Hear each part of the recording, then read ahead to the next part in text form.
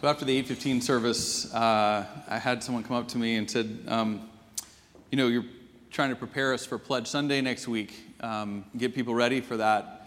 It was a good sermon, but you know what you should do instead, which is always a great thing as a pastor when people are like, you know what you should do instead. We welcome those comments after every sermon. Come tell us what we should do instead. This person goes, just say 49-0.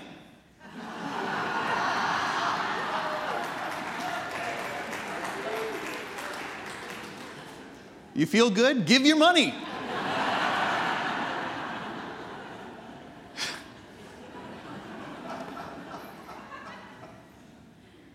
So for the rest of us, for those of you actually who are joining us via our live stream, we have people all over the country who worship with us now and all over the world who worship with you. That's the story of the Texas-Oklahoma game yesterday, which in these parts is a very big deal. And so if you are somebody that the news can't get better than that, just don't listen to the rest and fill out your pledge card now. Or pledge online. For the rest of us, we're going to investigate some scripture a little bit together. And what we're going to be talking about today, and this is somewhat related, is the theme of gratitude, of thanksgiving. This is our lectionary text for today. But what I want us to do when we think about something like gratitude, when we think about something like thanksgiving, this is a theme that probably a lot of us have thought about at some level before, right? So just so that we're clear about this and the dangers of it, let's do a little quick survey. If you have thought about Thanksgiving or gratitude, if this is the theme that you've heard about before, maybe done a Bible study on it, maybe you've heard a sermon about it, maybe celebrated a national holiday about it, if this is a concept that you're not going, gratitude, I don't know, I've never heard of this before, just raise your hand. Thank you. If your hand's not up, you're too cool to play in the game, right? Like, you have thought about it. This is something that all of us do. This is something we've heard about before. Some of us might go, I've got like my 2 favorite scripture verses on gratitude, and that's great, and that's wonderful. But there's something that can happen that's dangerous when we hit something familiar. This week, I read about a survey that was fascinating. It was a study actually conducted by 2 universities, Cornell and Tulane. And they took 100 people from their home, and they asked them to rate themselves on a scale of 1 to 7, 7 being the highest, 1 being the lowest, about how they think of themselves in terms of their financial literacy. How much do you know about money? How much do you know about concepts of money? And so if you were maybe someone that teaches at the Macomb School or teaches economics, or somebody who is a financial planner, you're like, well, this is my world, economics. Like, I'm a 7, or I'm a 6 or a 7. That's what I am. If you're a pastor, you're a 1, right? Actually, the 1s don't even accept pastors. Like, you're below us. Like, you guys just, but how would you think about that? How would you rate yourself?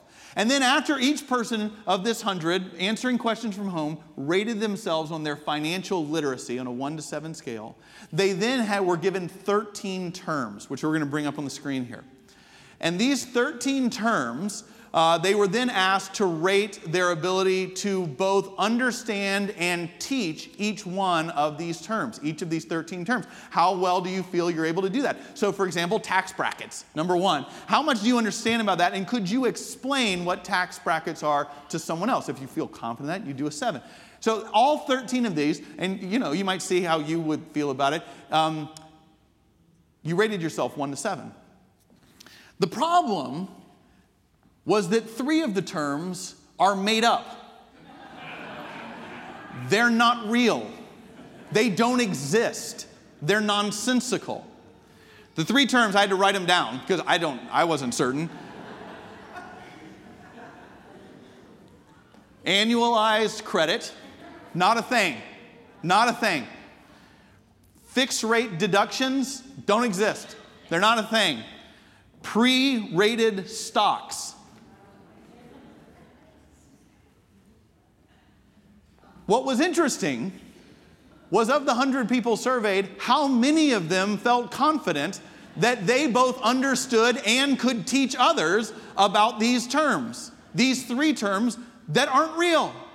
What was more interesting on top of that was that the people who gave themselves a 6 or 7 on the financial literacy were the most likely to say, I understand and can teach these concepts that are not real things. What the study was showing is that there is a danger when we think we're familiar with something. There's a danger when we think we've heard something before. Because what we do as human beings is we create a narrative about ourselves that, oh, I'm good at this. This is what I do. Or I've studied this before. This is what I know. Or I've got my favorite scripture verses on this. Maybe the one we're about to read you studied before. I kind of got this one. And that you will choose to believe and reinforce that narrative and miss the obvious thing right in front of you because you need to believe the narrative so much. You see that? So if your hand was up, or if it should have been up because you were too cool to raise your hand in church, and the term of gratitude and thanksgiving is something that you've heard about before, maybe you've studied this scripture passage before, maybe you've heard a sermon about it before, maybe you've celebrated a national holiday about it before, don't think you've heard it all. Because the scripture passage, we read it today, literally can change our lives. And the people that might be most dangerous in terms of missing it are the ones who've heard it before. With that in mind, let's look at Luke 17, our lectionary text, gospel text from today, verses 11 through 19. This is what it says. On the way to Jerusalem, Jesus was going through the region between Samaria and Galilee. As he entered a village, 10 lepers approached him. Keeping their distance, they called out, saying, Jesus, Master, have mercy on us. When he saw them, he said to them, Go and show yourselves to the priests. And as they went, they were made clean. Then one of them, when he saw that he was healed, turned back, praising God with a loud voice. He prostrated himself at Jesus' feet and thanked him, and he was a Samaritan. Then Jesus asked, Were not 10 made clean? But the other 9, where are they? Was none of them found to return and give praise to God except this foreigner? Then he said to him, Get up and go on your way. Your faith has made you well. This is the word of the Lord. Thanks be to God. Let's pray together. Lord, I pray that no matter who we are or how we gather and worship today, we would experience your gospel, your good news, and it would change us forever. We pray this in the name of Jesus. Amen. So to be clear, in these 8 verses, there are at least two bona fide miracles that take place, both of which are important for us to see and to acknowledge. The first miracle that takes place is that 10 lepers were cleansed and healed, the scripture says, of this disease. Now, leprosy is one of the most horrible diseases that the world has ever known. It's a disease that was certainly one of the most horrible in the New Testament times when it was written. It was a disease that physically was deforming, and it was a disease that eventually would kill you. But it took often a long, long time. But it was also a disease that was cruel because it made you an outcast from society. Lepers were kicked out of society. They were ignored most of the time by their family. They were ignored by their friends. They were isolated. They were sent away. They were other. They were the thems who were not allowed to interact with the rest of decent society. There was a good chance that when Jesus encountered these 10 lepers, the reason they were together is nobody else would interact with them. No one else would speak to them. No one else would talk to them. No one else would get near them. In fact, there's a good chance that when Jesus encountered them, Jesus' disciples may have been horrified by that, moving away from them, not believing that this is taking place. And so, one of the things about the miracles is that they are healed of their leprosy, but let's not pass over the other parts of that miracle, is that Jesus doesn't run from them. He listens to them. He engages them. He speaks to them. He acknowledges their pain. And he heals and meets them in their place of need. I want you to think about that again. It's not just that they're healed, but they're seen, they're heard, they're acknowledged, they're met where they are, and they are cleansed of this disease. It's worth thinking about in our lives how God has done that for us. how God, in many ways over the years, and I know none of our lives are perfect. I know my life isn't perfect either, but if you stop and think about it, how many times God has heard us, has seen us, has listened to us, has engaged us in our needs, has answered our prayers, has healed us and given us second chances and third chances in different ways. And it is amazing as human beings how quickly we move on from this kind of miracle and make it ordinary. It's amazing how fast we move forward from miracles and don't just sit in the blessing, isn't it? Think about the fact, even before we get to the healing, the idea that for these lepers, but the idea for us that God, the Alpha and the Omega, the beginning and the end, from everlasting to everlasting, the one that the scriptures say places the stars in the sky, sets the planets in motion, the giver of life, the one who has all power, that God listens to you. That God listens to me. That God who is that big and that vast and that powerful listens to these lepers. Cares about what's going on in their life. Isn't it, before we even get to healing, isn't it incredible how we as human beings take the miracle of that idea and make it ordinary? Like, oh, we're going to open the meeting with prayer, and then we move on to this, and like, or last week you prayed a long time. It's like 4 minutes. I timed it on my watch. It should be 3 minutes because we're talking to the creator of the universe.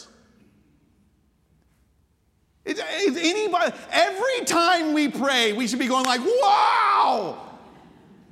He set the stars in the sky, the planets in motion, the creator of life. He's listening to me right. I was going to open the meeting. The agenda is opening prayer. And who wants to do that? Everyone's like, it's like how quickly we take the miraculous and it's just like ordinary.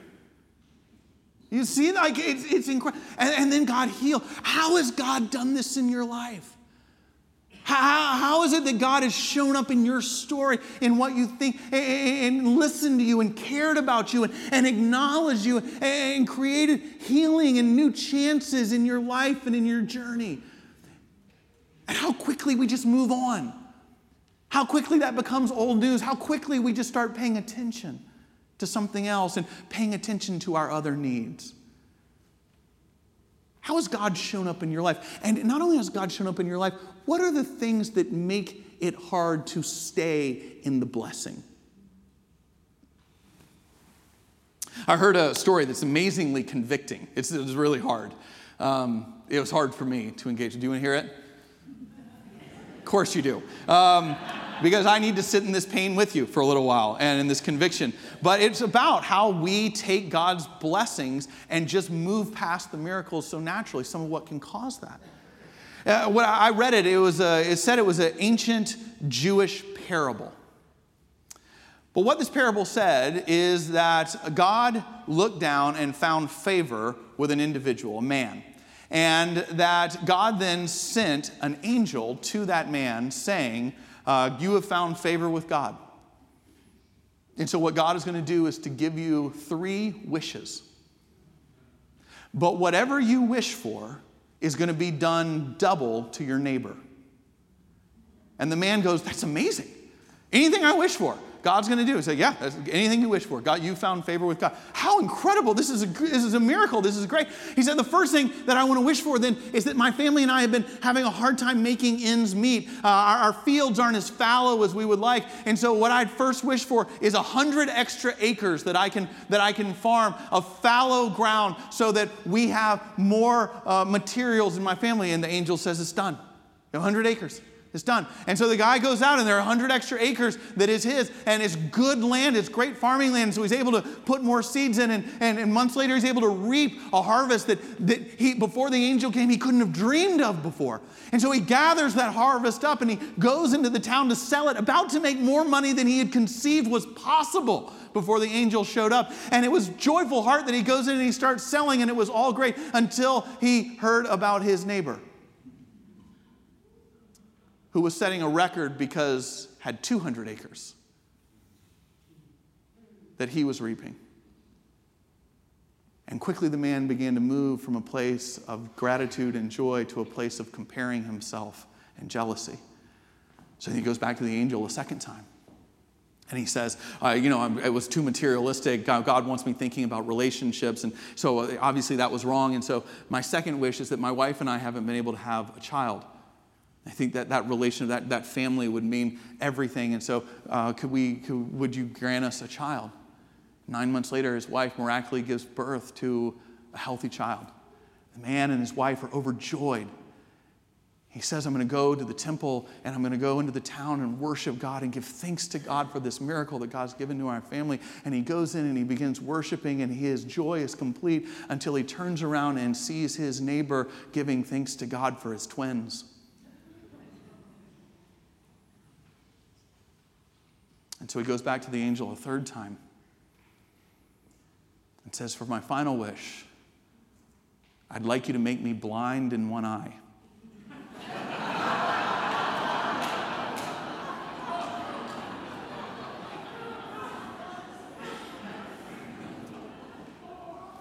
I'm going to be serious with you for a second. I don't find that funny.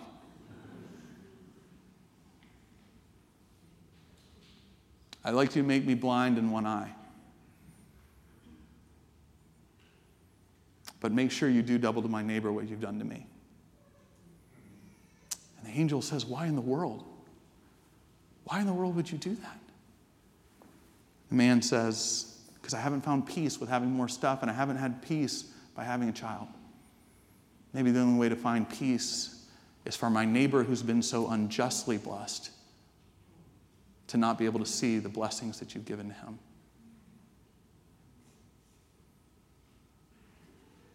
What makes it hard for you to sit in the blessings of what God's given you? Because I'm almost embarrassed at how that parable can describe me at times. What makes it that we take the ordinary blessings, miracles that what God has given to us, and what makes it that we just quickly move on and lose track of those blessings, and they become ordinary and normal? And we just move on to what someone else has or what we need next. I wonder if Luke, who when he wrote this gospel, had tracked with those 9 lepers that just moved on with their lives. Because what we like to think is that the movie credits come up and the lepers just lived happily ever after, but I'm not certain that's real life, is it? I wonder how long when they got back to their families and realized that things had happened while they were gone, that their brother had been blessed and had a family and a career that they weren't able to have. I wonder what happened when they realized that the person they thought they were going to marry had left and married somebody else. I wonder what would happen when they realized that a parent potentially had passed away and they hadn't even known and had been allowed to be there to celebrate. I wonder how quickly the joy that they felt in that moment became, God, what next and why this? What is it that makes us move past the miracles God does in our life? And that leads to the second miracle. The second miracle is that one of the 10 lepers does something differently. The second miracle is that one of them stops and turns back and chooses to sit in the blessing. One of them turns back and just says, I want to acknowledge the God who has healed me of this disease.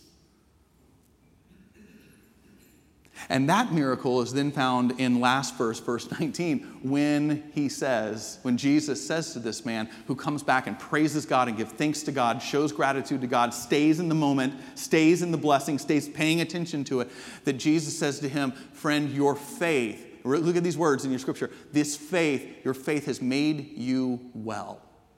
Now, you can read that and go, well, yeah. I mean, they had leprosy and they were healed of leprosy. And it's like, yeah, that was to all 10. The language in the Greek's very deliberate here. It's saying all 10 were healed.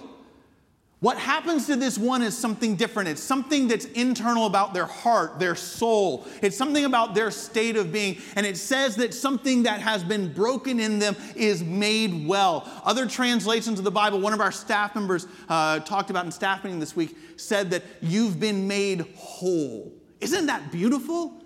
Isn't that an amazing way to think about what can happen? When you sit in this miracle, when you sit and say, I want to give thanks to God, something inside of us, it's not just the miracle that changes our circumstances, but something in us is changed. Something in us is made well. Something in us, friends, is made whole by the practicing of gratitude. Now, we don't know all that meant for this individual, but we get a glimpse. Even science gives us a glimpse of this. There's a little institution called Harvard you may have heard of. I don't think they could beat Oklahoma in football, but they are good at other things, right? Everybody's good at something. And so they are good at other things. And one of the things Harvard is good at is they have a medical school that's there. And they happen to know quite a lot and studied a lot about human beings and health. And so recently, Harvard released a study that they had done over many years about the practice of gratitude and what it changes about us, what it heals in us. What difference does it make? And they were looking for men and women who over time have deliberate practices almost on a daily basis of choosing gratitude, of living like the one. Like if you had surveyed the other 9 and said, are you grateful that Jesus healed you of leprosy? I'm sure they'd be like, yeah, I'm grateful. I'm so excited. I'm going to go on with my life. What Harvard was doing is saying, what difference does it make scientifically to be the 1 versus the 9? To stop and deliberately practice gratitude. What does it change? The conclusion, first sentence starts with this. In psychology research, gratitude is strongly and consistently associated with greater happiness. Gratitude helps people feel more positive emotions, relish good experiences, improve their health, deal with adversity, and build strong relationships. Basically, it improves everything. Everything in your life. You're happier, you have better relationships, you're more resilient, you have more deeper and more powerful experiences. It's like spiritually, emotionally, mentally, physically, everything gets better. There's something that is healed in us. We are made whole in a way when we do what this leper does, which is to turn back and acknowledge and sit in it and not just move on.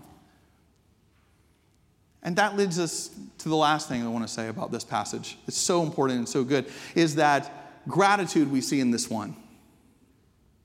Thanksgiving is not a feeling, but it's an action. One of the things that we've done in our culture is we've taken biblical verbs and changed them to adjectives. You see that a lot of times with love, right? Oh, I feel in love. Oh, it's great to feel in love. It is great to feel in love. It's a great thing.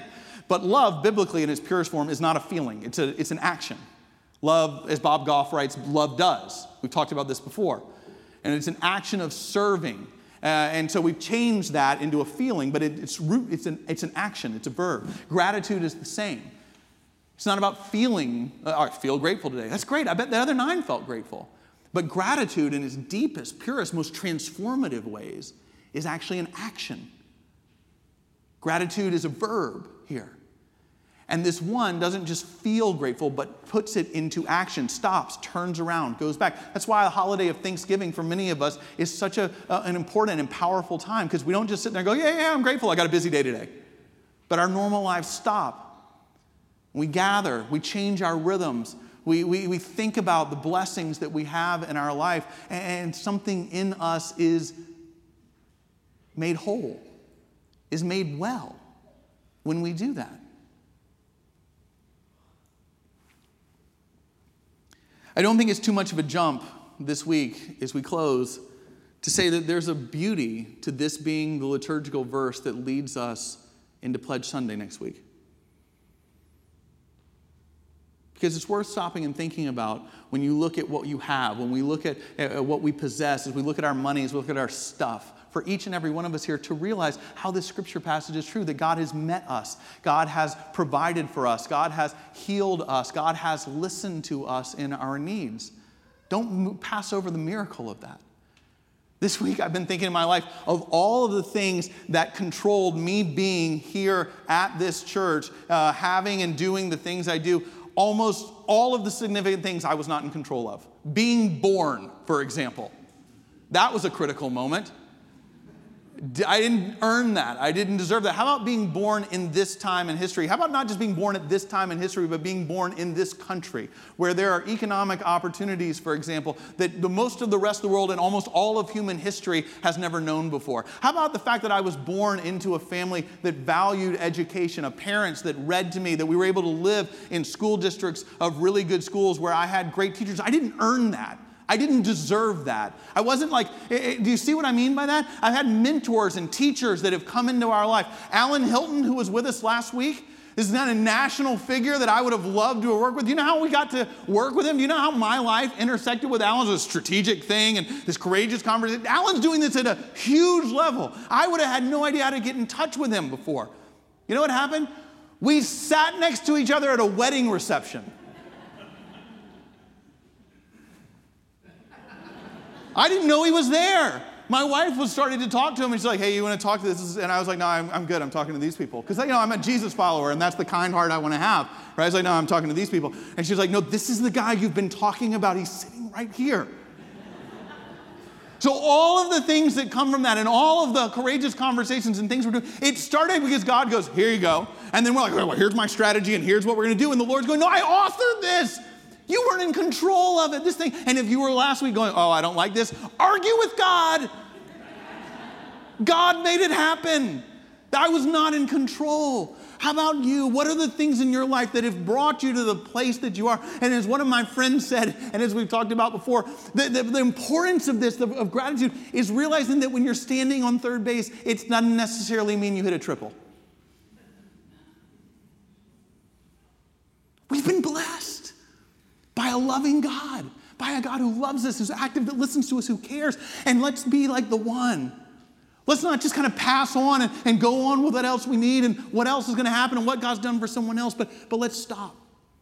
And let's come back in here not going, what does the Bible say about giving, and what are the laws, and what are the rules, and what do I got to do? What if we came back in here and say, I'm going to practice gratitude. I'm going to practice gratitude with the God who has given me everything. Not only would we have a healthy budget going forward, but what the Bible says is that something in each one of us will be made well. Imagine what that might mean. Imagine what that might mean for you. Let's pray. Lord, we do pray that you would lead us, guide us, be with us. Make us mindful of the many blessings we have. And lead us in what a practice of gratitude might look like in the days ahead. We pray this all in Jesus' name. Amen.